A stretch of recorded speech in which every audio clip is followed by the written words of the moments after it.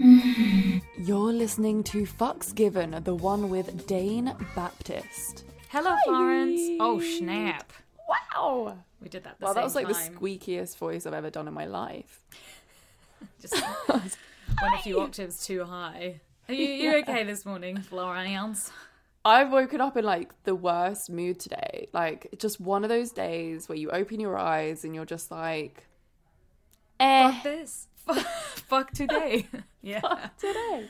I think it's because like as much as like recording in the morning is fine for me, sometimes I'm like, today's not the day I want to like wake up. But you know what?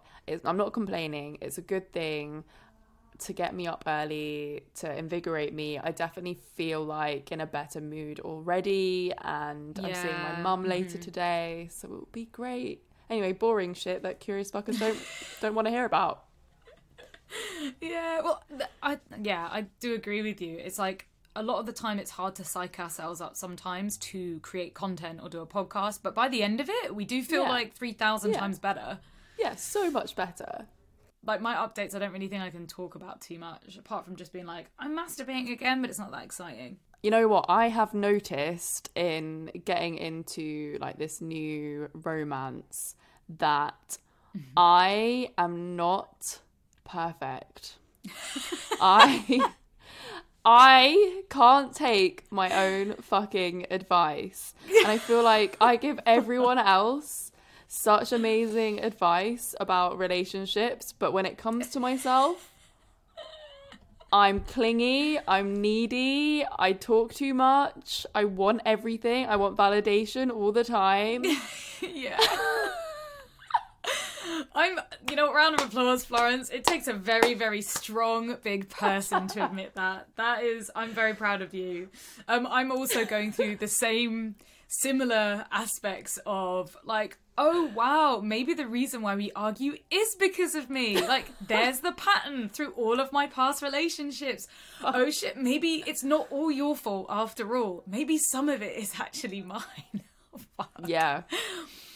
Yeah, we're not perfect, even though we talk about this for a living. And I think this is like imposter syndrome. And we're like, we go into relationships thinking, I'm going to be the best girlfriend that this person has ever had. And I don't have any issues. Best everything. Best communicator.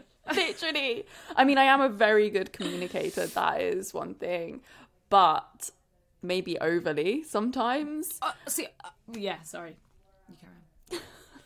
What were you going to say? Well, I genuinely think that I am the best communicator, and in recent weeks I've realised that I'm really fucking not, and no. I can't point and blame and be like, you need to go to therapy, you need to communicate better, blah blah blah, and I was like, shit, like no, I still have a lot of work to do, but I think the difference is actually putting in the work, recognising it, and putting in the work to learn better. Exactly. And being aware of it. That is the most important thing, is being aware of your own behaviour. Because in the last week, I wasn't, until we ended up having a great conversation. And then I was like, oh, fuck. I've like been acting out of fear in terms of like, I want all the validation because I'm scared I'm going to lose this, rather than I'm acting like, in like, you know, I'm touchy-feely because I just want to be touchy-feely. It was more like I'm touchy-feely because I need the touchy-feeliness to make me feel secure. Yes, I think I can completely relate to that. I think I've really recognised like codependent habits for sure. And both you and I are both. Why do we get so fucking codependent? Is this daddy issues? Is this fucking daddy issues? Oh, but also we can't blame our parents for everything. Oh my god, hold on, let's read it out. Okay, I came across the most fucking like deep, brutal Instagram post, and I sent it to Florence immediately because I was like, oh my god, like Instagram is fully attacking me right now. Yeah, you and I, babe. Yeah. Okay, so this one says, this was posted by @theauthenticman_, And it says, you are an adult now. You can't always blame your past, parents, and childhood for how you act and the poor choices now. Take responsibility for your life now. Oh, there's so many nows. Fucking hell. Take responsibility. Taking responsibility gives you power. Blaming others makes you powerless. I was like, oh my fucking God. I needed to hear that so hard. Whoa, yeah. man. Whoa, man. Hit me deep.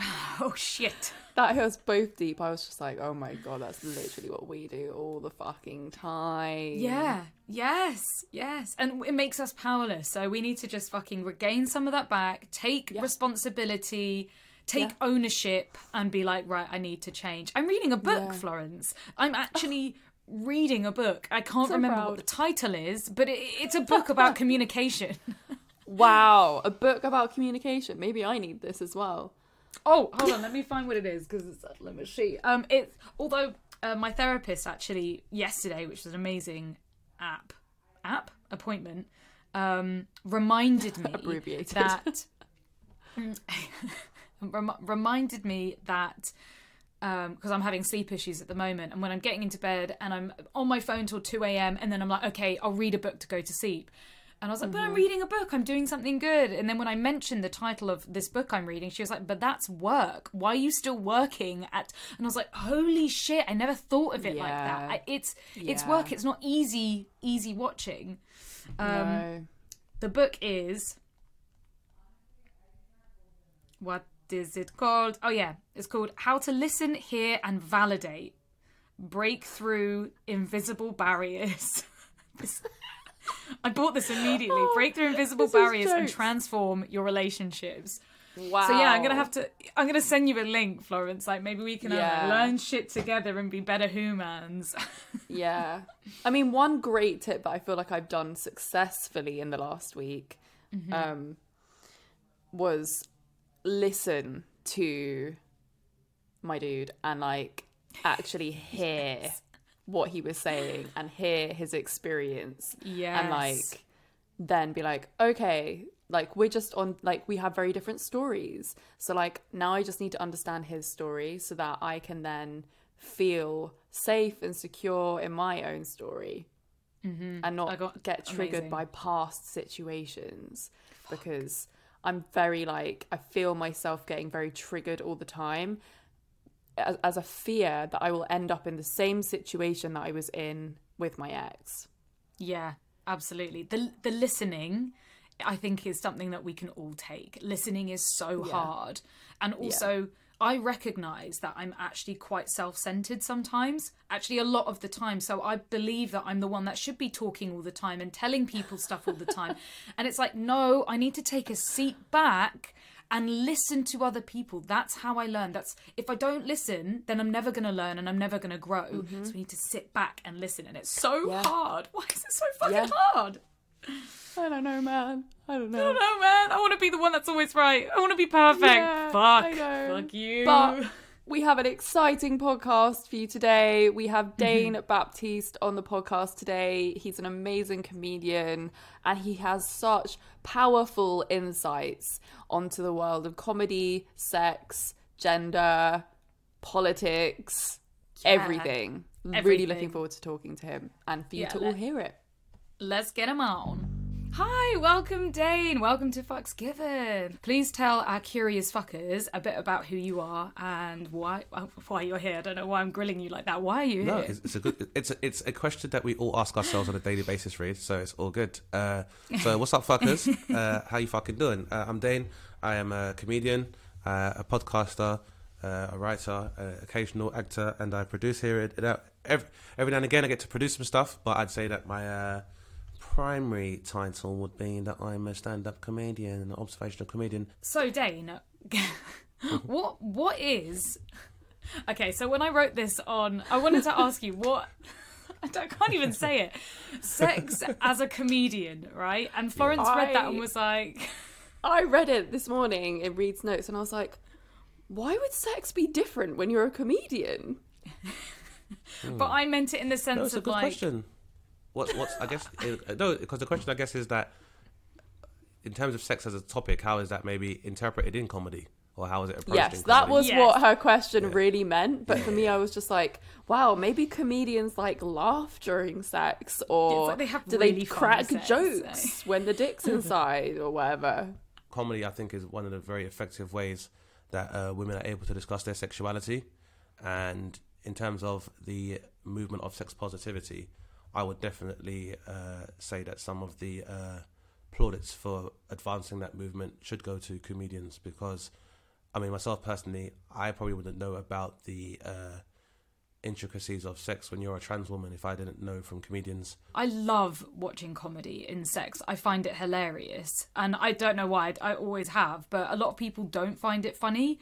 But it seems to be a main theme when there's comedy, especially for stand-up. But most comedians are talking about sex in some way, shape, or another.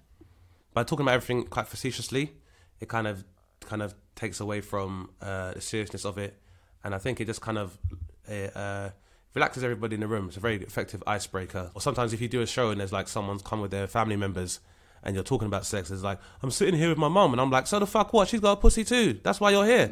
So I'm not changing what I said. Before she was your mother, she was a woman with her own pussy and her own clitoris, and you need to understand that. Yeah. Do It's you crazy get- that it's something that we all do, yet it's like the one thing that no one wants to talk about. Exactly. I think it's that's so why bizarre, like, and it's never made sense to me. Do you ever get into trouble with your comedy or your stand-up? Do people get offended? it'd be a loss to me kind of artistically if no one got angry at what I said. Because, for Yeah. example, like the fact that if I'm discussing the fact that some people actively repress conversations about sex, or some people enable others to feel shame about their own sexuality, then I might make fun of those people because I don't see the point in it, and then people get very upset about it.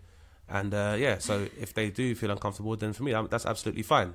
And sometimes I think it's important because that moment or that lack of comfort or discomfort that somebody feels, I'm like, well, how this momentary bit of discomfort you might feel is the shame that someone who might be from a more marginalized community has to deal with all the time. So you can now you have that, you can probably work towards a path of more empathy. I mean, I love how controversial sex in comedy can be and how comedy can be. What are the sort of trends or patterns that you're seeing in comedy, and what would you like to see for the future of comedy? I think the trends that I've seen that have been most encouraging, but I guess I saw it very early on when I started doing comedy, was I think women kind of reclaiming their own sexuality and being able to talk about sexuality and their sexual acts was one of the first things I observed. And I always laugh about it because I just like seeing like men becoming very uncomfortable about women being able to talk about their sexuality. But I understand that, unfortunately for women, sometimes it can be a double-edged sword because there's so much shame around sex. Because I say it to men all the time, is what you don't understand is, if you're a woman as a comedian and you go on stage and you tell a joke about sucking a dick, like it'll be a great joke. But the thing is, a lot of women might laugh along and they'll laugh along in solidarity with you, and it can go well. But on the other hand, like if you make a great joke about sucking dick and you're an attractive woman and a guy's with his girlfriend and he starts laughing, his girlfriend's gonna look at him and be like, "What's so fucking funny about her sucking a dick?" Then he's like, "Oh, okay, no, I shouldn't laugh at that. I have no idea what she's talking about. Tickling balls. That sounds very childish."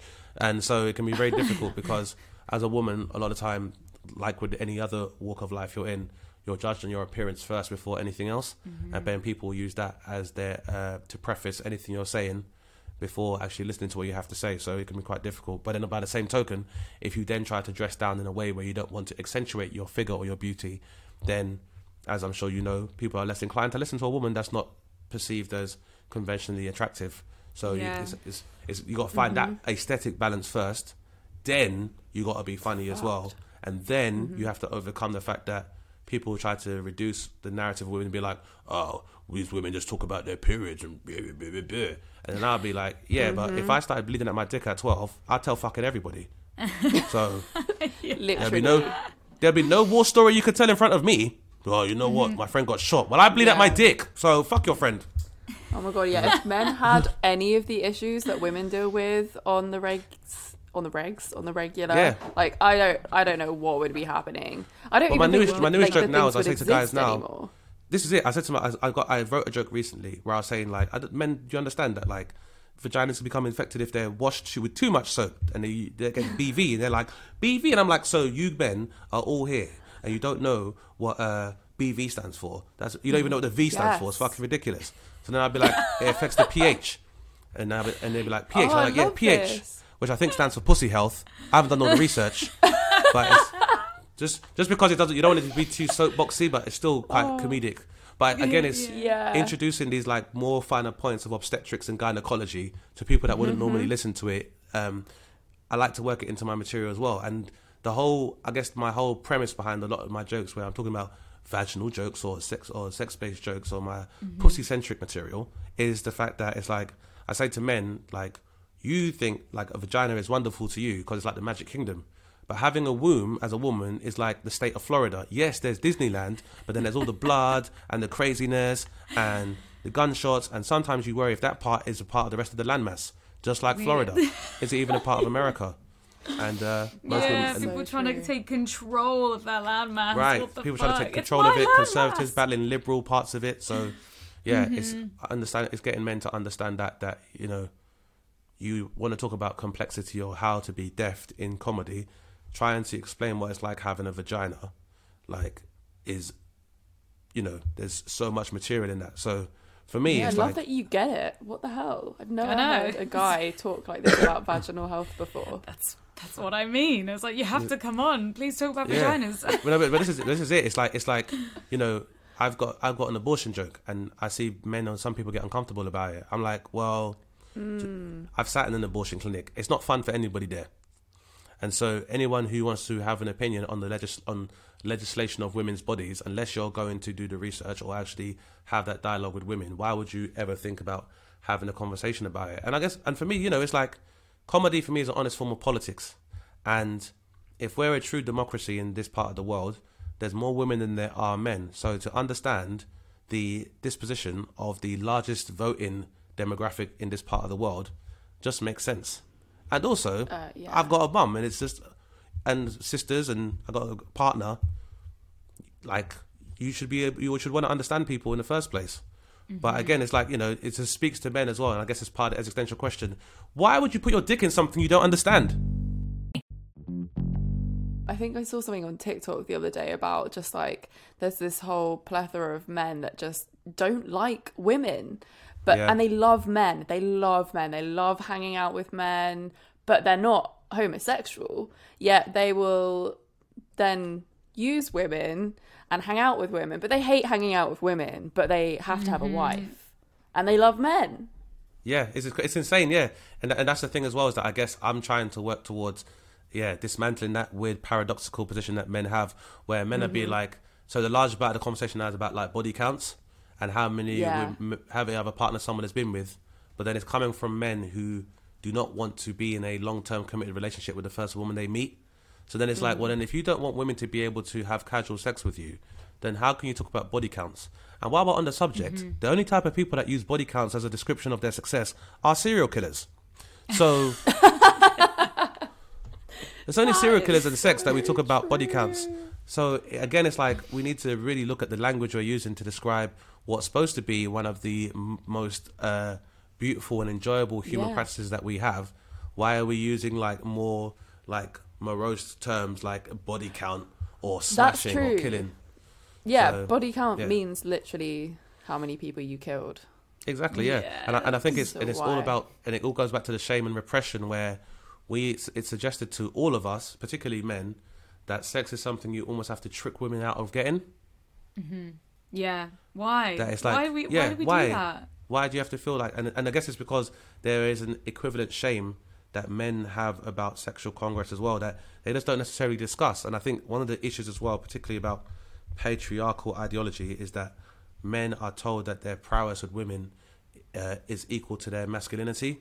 And and like with any other capitalist pursuit, by hook or by crook or by any amoral methods, as long as you get it, the objective, then that's the goal, really. But I remember I listened to a song by a rapper called Immortal Technique called Pimpology, where he's basically saying like, oh, you men out here who's like, oh, you can just fuck a woman and leave her. It's like someone thought that way about your mother. That's why you're in a single parent household. Yeah, fuck. And so that spoke to me about the kind of thing that it's like, you know, some of you guys, I don't think you understand, like, there are men who are your seniors who might regard members of your own family that way. And you need to think about the effects of that. So, and I guess for me, that's also been very helpful. Like, so in my family, my mom's got 6 sisters, and then her sisters have got like 2 daughters each. And I was the first boy that was born in that generation.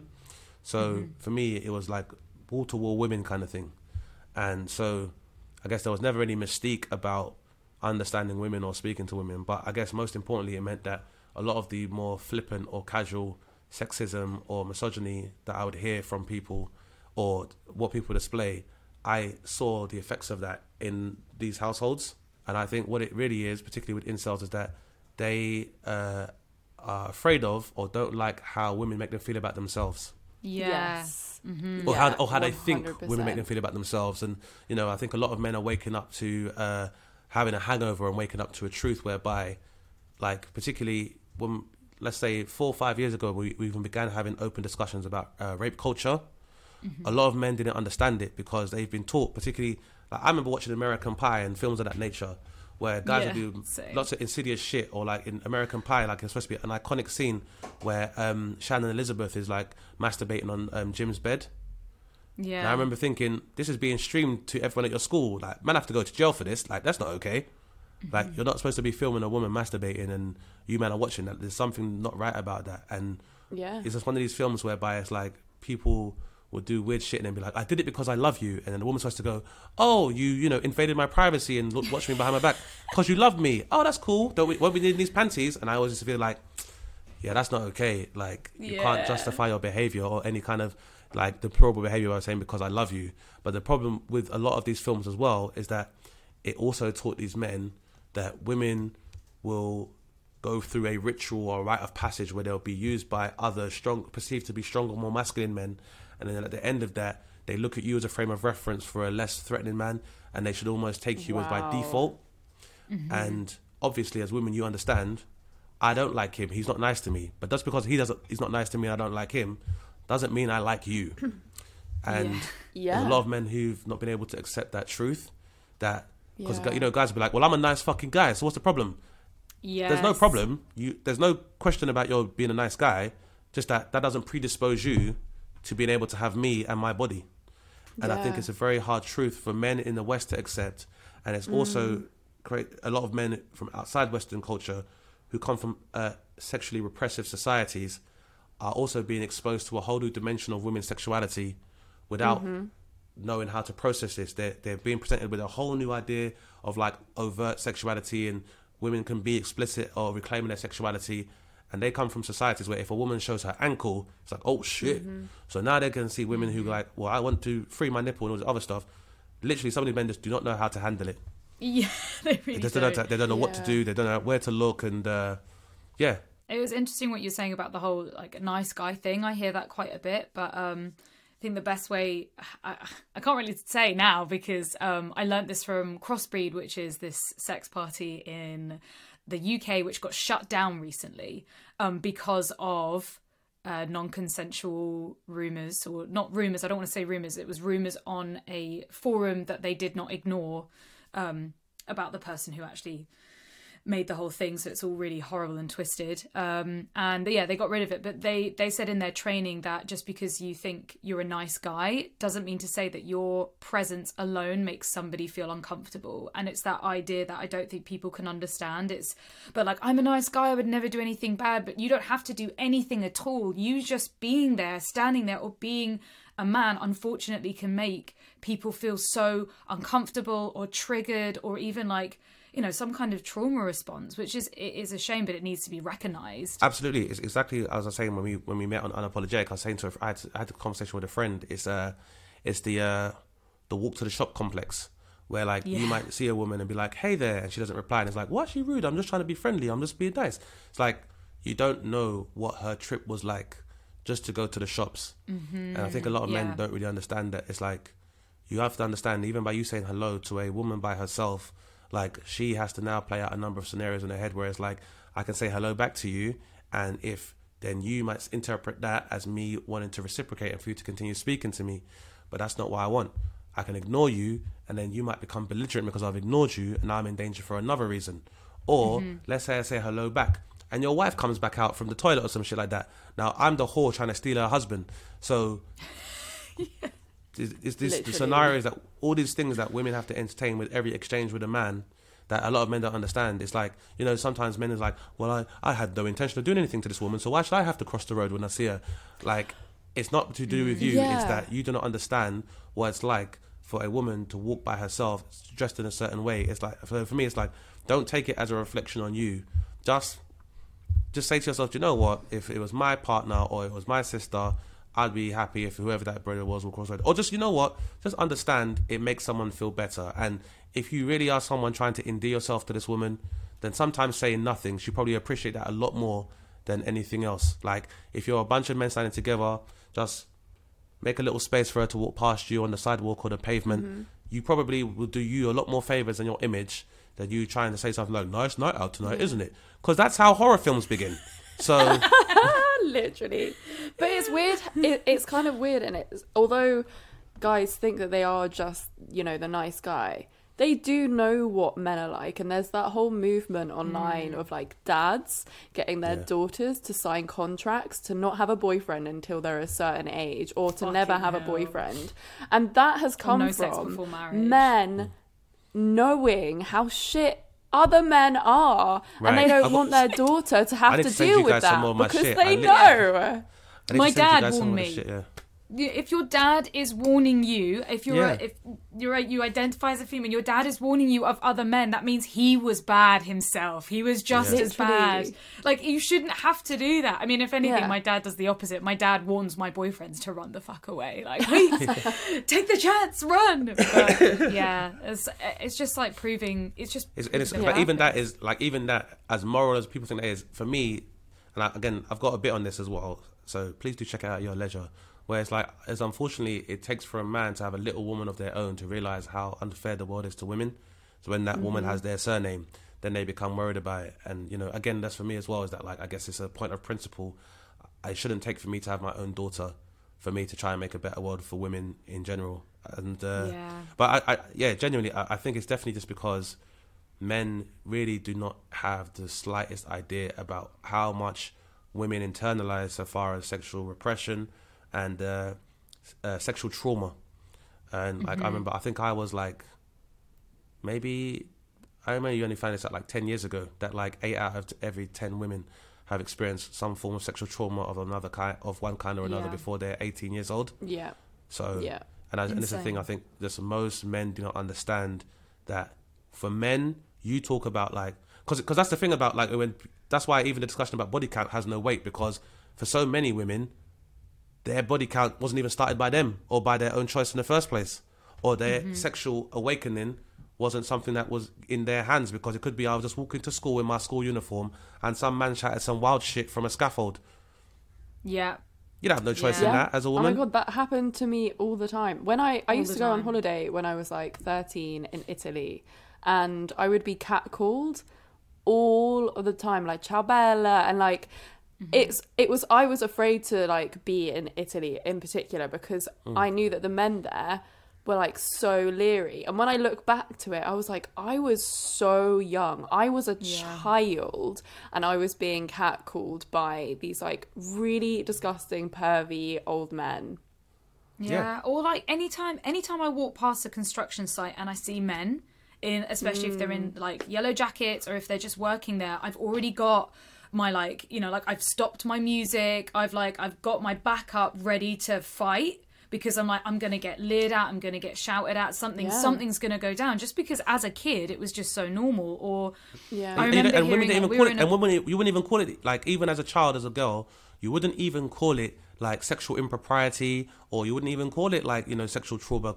You probably don't have a word for it. It's almost every woman in one way or another has to learn to almost be this, be sexually streetwise, and it'd be considered normal. And the irony being, a lot of these men that have these views are the first ones being like, "There's fucking nonsense, one hanging they do." It's like, it's your friends that are saying this shit on the construction sites.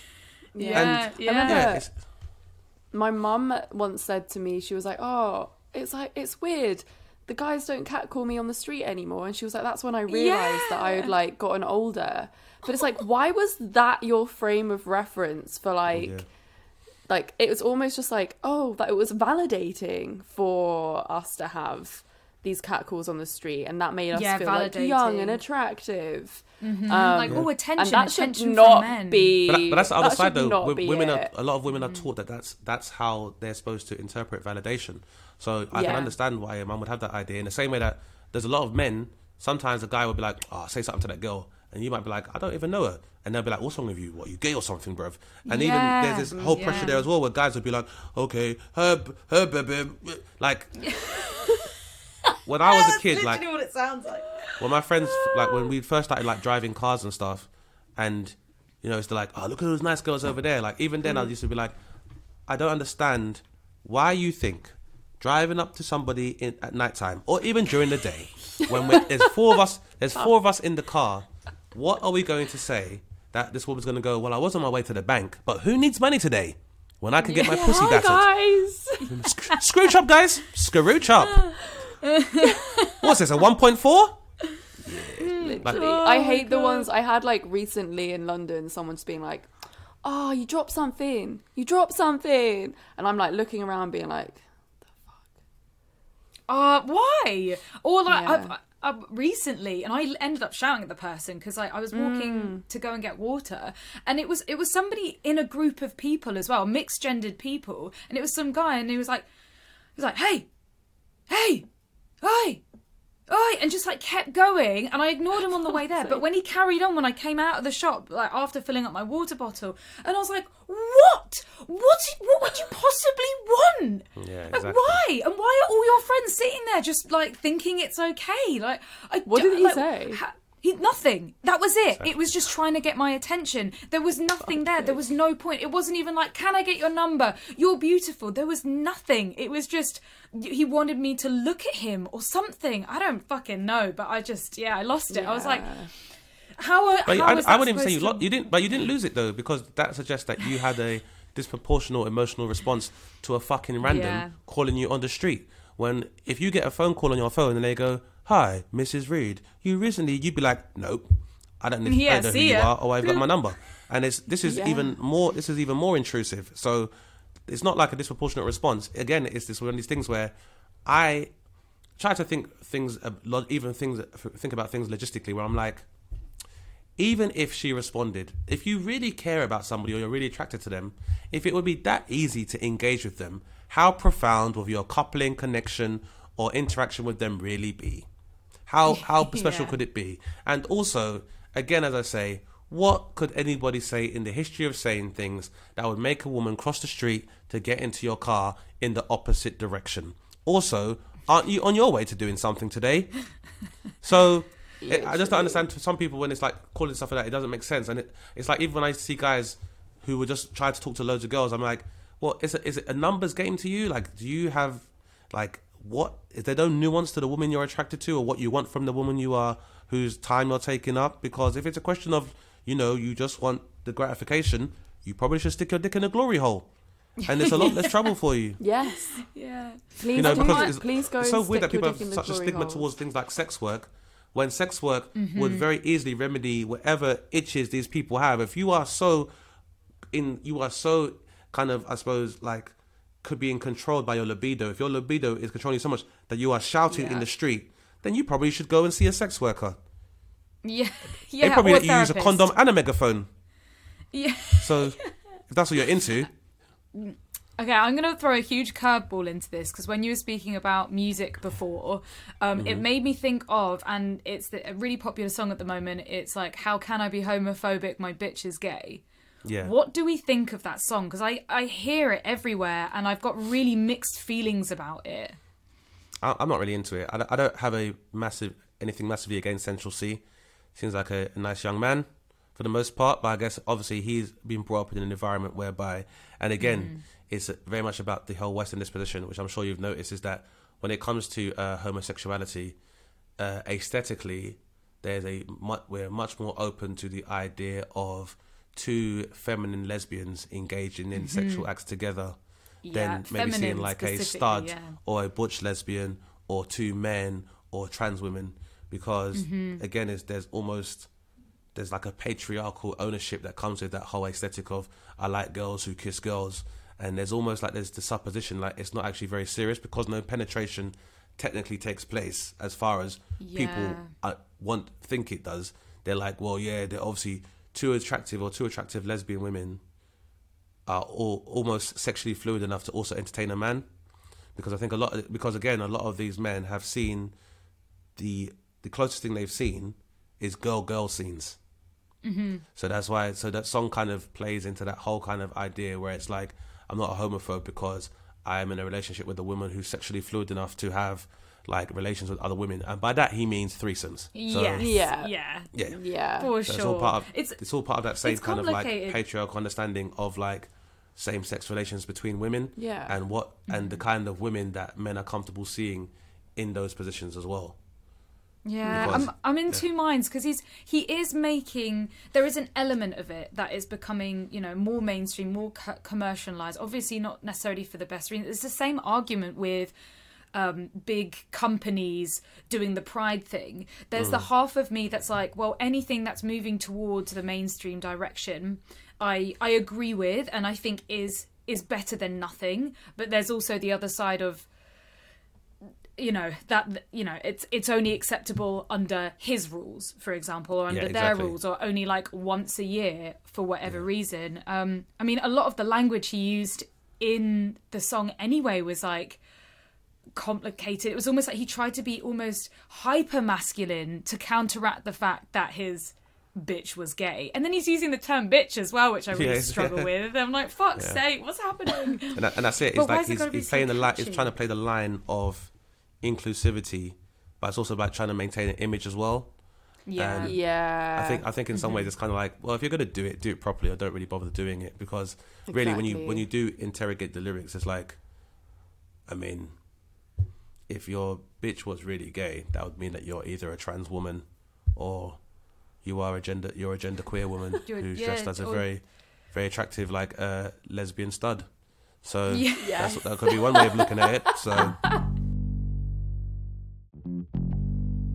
to wrap this podcast up, we would love to ask you your fuck off story, which is a sex story or a sex tale that kind of makes people go fuck off in response. I'm not sure, because like I feel like, and I say this with gratitude, there's a lot of things that men embellish about that I have been able to actually enjoy in my sexual I suppose my sexual journey. So there's not a lot of fuck off stuff. Because if I tell you guys, you'd be like, yeah, obviously, blah blah blah. But whereas men might be like, no fucking way. There is no shame or judgment here. Some people say that they've never had a fuck off story, or that their fuck off story is going to happen. You know, we're accepting of all kinds. Or if you have like a friend's fuck off story, you can just slip in there. My only fuck off story is that my old housemate used to I guess like most men would. So my thing is, a lot of people used to say I was quite effeminate because I'm quite open about emotions, and I talk about stuff emotionally. I'm quite articulate when I don't like something, and they say like, I don't really know men that talk that much about their emotions, so I used to be called quite effeminate.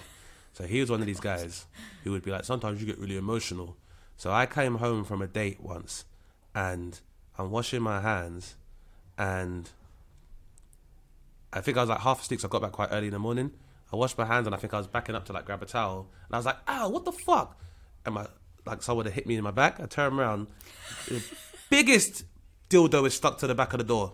The biggest, blackest dildo, and I say black as in not like it was like a replica of a black person's phallus. It was just pitch like Pioneer HDTV quality black. Just we do wanging off the back of the door. And I was like, what the fuck? And basically, I think that began that was a snowball that began an avalanche of discovering this guy's sexual proclivity, where, my goodness, he was into loads of stuff. And I just think it's so common. So my fuck off story really is that, like, for all of the discussions that we hear about men and incels and how judgmental men of women or their standards, that it's like, as I'm sure you know, you'd be surprised how much what men are into and how much they like things like pegging and all this other stuff, like so much more people are into it than you would ever think. So yeah, my fucker story is basically like, somebody who was like, I think, Dana, you sure you're not gay?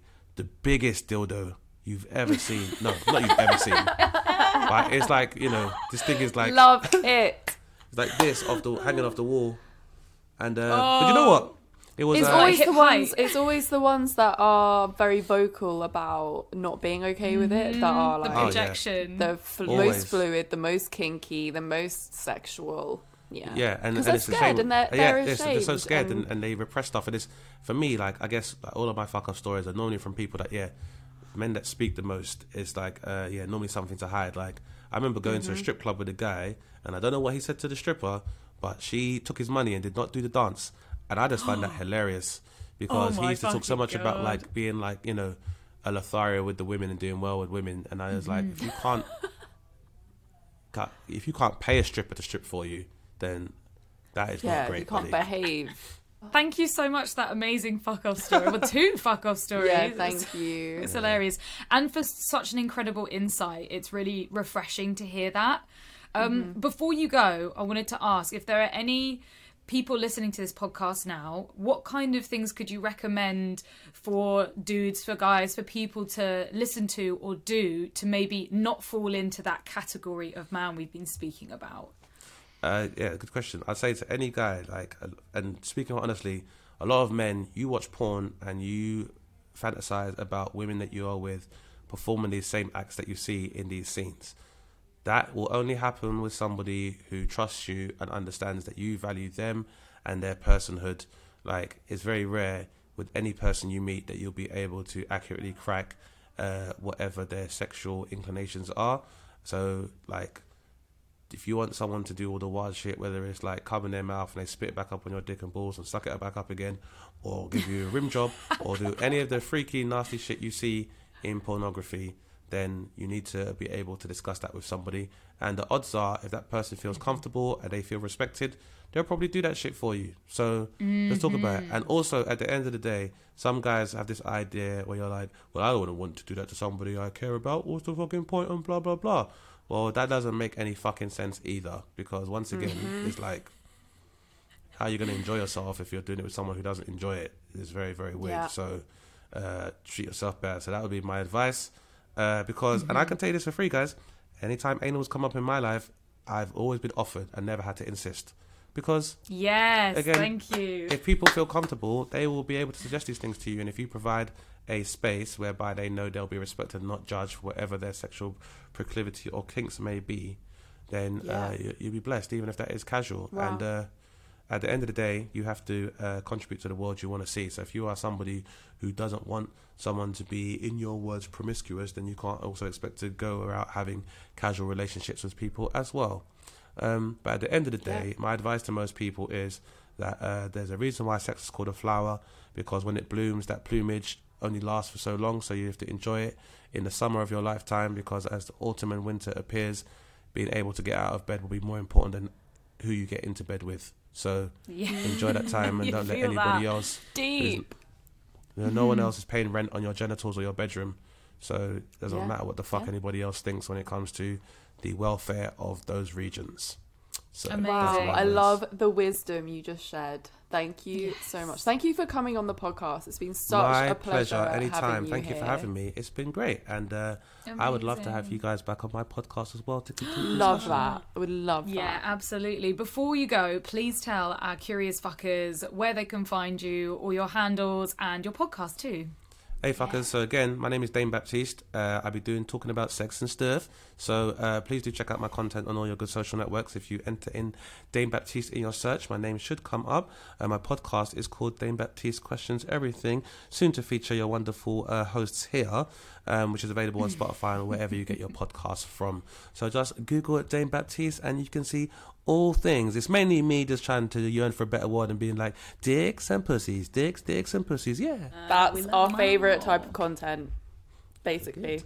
in a nutshell. Thank you so much. Speak to you soon. So we really hope you enjoyed this episode, everybody. And of course, if you love us, then make sure you're shouting about this episode on social media. The best thing you can do is word of mouth for us. Florence and I are currently doing this by ourselves, so you just have to bear with us for the time being. But I think we're doing a good job, right, Florence? I think we're doing all right. Yeah, independence and all that, like indie records over here. Until we lose our minds. Yeah.